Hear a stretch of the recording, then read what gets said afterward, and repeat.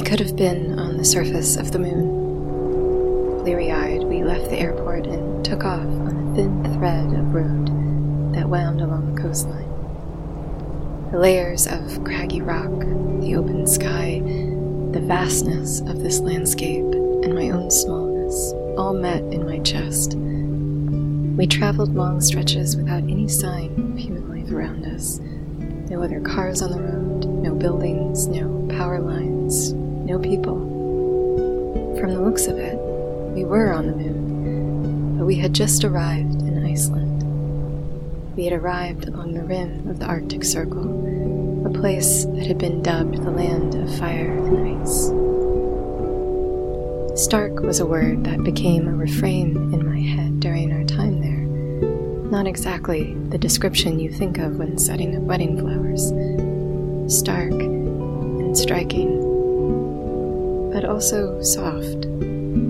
I say that because within that meeting point of vastness and smallness, the low-lying flowers and dense moss show themselves, reveal themselves as some byproduct of that fire and ice alchemy.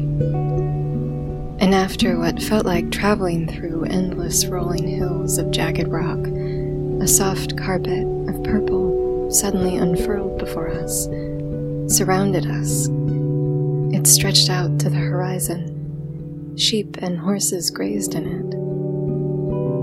In a way, this purple carpet would define our time in Iceland. It certainly became emblematic of my time there. And this seemingly infinite pasture of purple was made up of thousands of lupin flowers. My name is Allison B. Young, and this is Gathered Storied Botanicals. Getting to travel overseas for work was a first for me, and I'm so grateful to have gotten to go. The garden and flower shop I work for, Nature Composed, had been asked to set up a destination wedding in Iceland, and when the shop's owner Jen asked me to join the group, I felt very moved that she would include me, but also couldn't quite believe it would actually happen.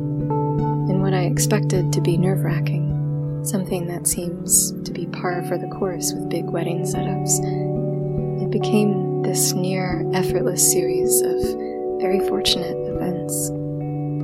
The wedding flowers we ordered through an Icelandic florist were breathtakingly beautiful. Our Airbnb became the ideal spot for a makeshift workspace, complete with lilac and lupin in peak bloom. They were only steps away to reach for and harvest so we could fill out our arrangements with true bona fide Icelandic flowers. The wedding went off without a hitch, and we had time to explore the landscape of volcanoes, glaciers, and waterfalls. Our Icelandic adventure could be encapsulated in the idiomatic phrase "Þetta ræðst," which means it's all going to work out in the end. Part of this optimism could be attributed to the incredible swaths of lupin flowers all around us during our time there.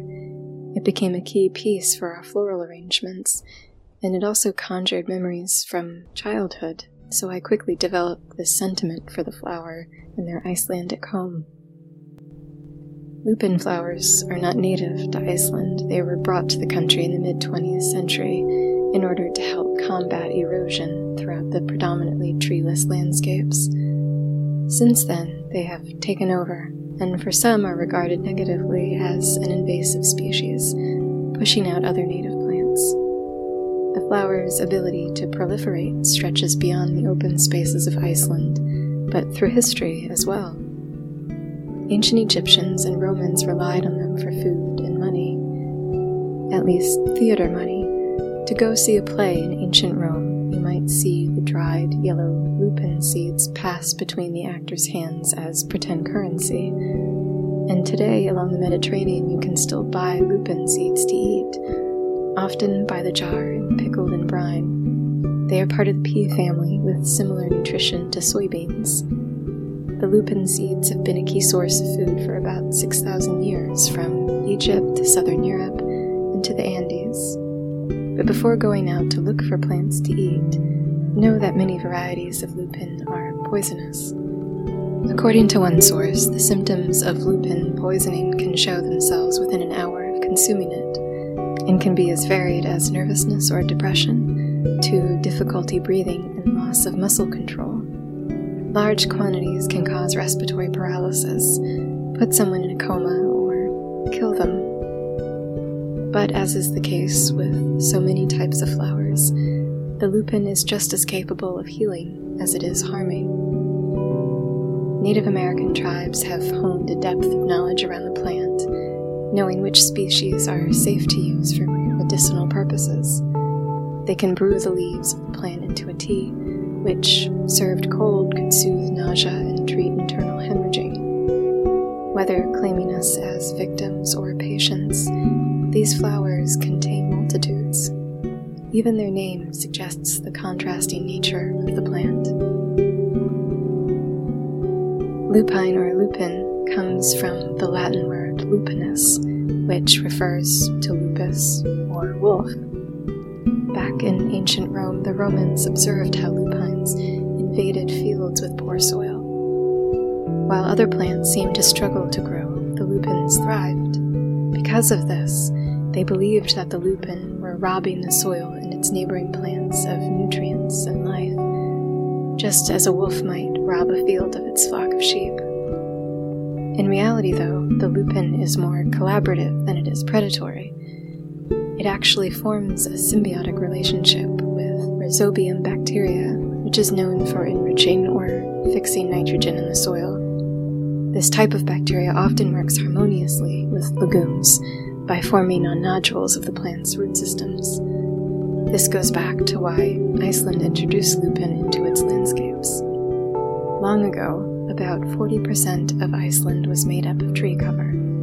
When the curved end of a Viking longship first pulled up to the black shorelines in the 9th century, the deforestation of the country began.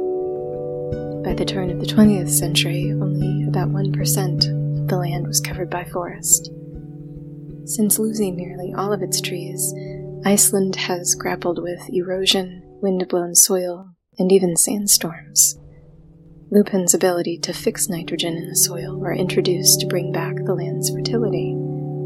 It's no wonder that the symbolism often tied to the flower is imagination, new opportunities, and a hunger for life, bringing renewed vigor or lushness to an area previously parched.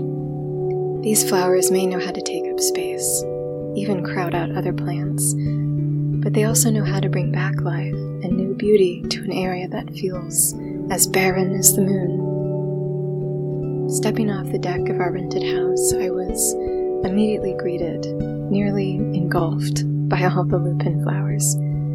These tall spires of rich blue and purple florets that resemble sweet pea blooms have leaves that form a radial pattern, each lobe like its own petal.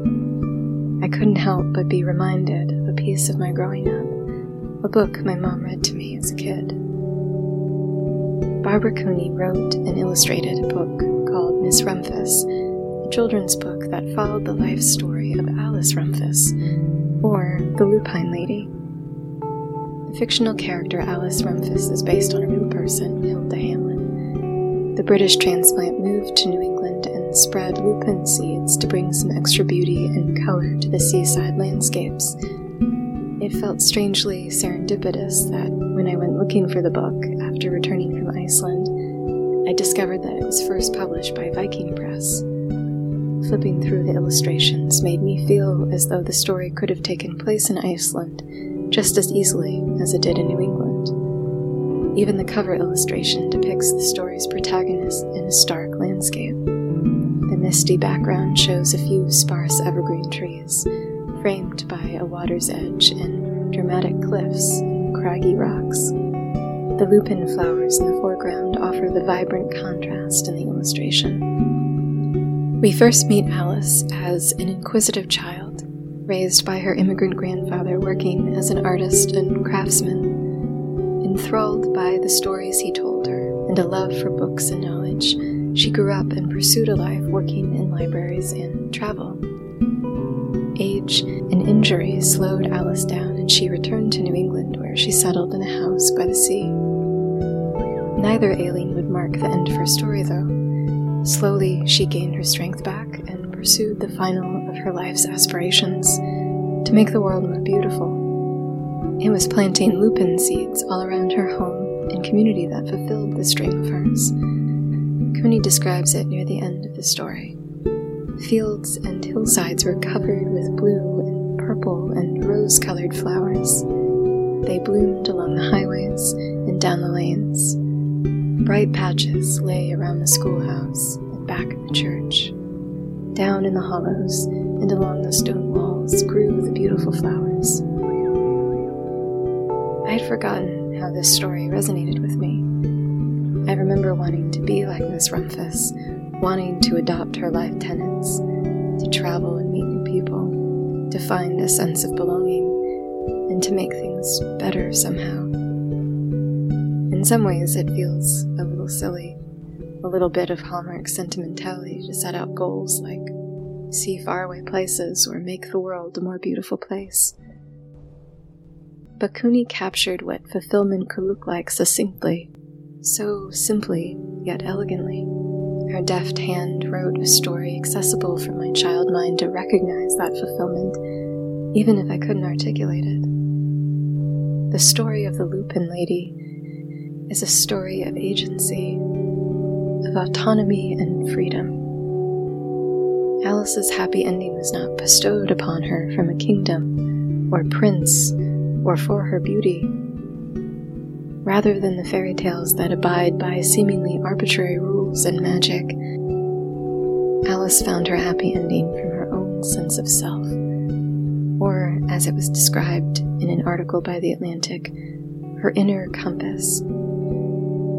Alice's happy ending was pioneered by her curiosity and her humility, a different kind of magic, the balancing of knowledge and intuition, the reconciling of the world's vastness and our ability in our smallness. Revisiting Miss Rumpus came with that warm, cozy nostalgia, but it also made me realize that perhaps I've been striving to emulate Barbara Cooney, the author herself. Described as a librarian's illustrator, Cooney has written and illustrated over 110 books for children, choosing understated but rich stories to illustrate. Reading up on Cooney's work and life, I couldn't help but draw parallels between her ability to take these understated stories and breathe new color and life into them, with the nature of the lupin flower. Both have worked prolifically, and both have left things better than before they arrived. It will never cease to amaze me how much depth lies within a single flower, just as I will always be dazzled by the layered richness and the quiet power of a well-told story. Traveling to Iceland and rereading Miss Rumpus has brushed whatever dust might have clung to my own inner compass. I strive to write stories that resonate the same way Cooney's did for me way back as a child. I hope that one day my own work can make room for anyone to sit where vastness meets smallness, and to take in the beauty that's there.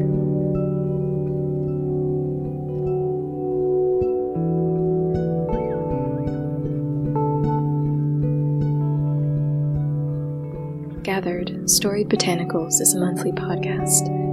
You can find it on Apple Podcasts, Spotify, Stitcher, or wherever you like to listen. This episode was written and produced by me, Allison B. Young.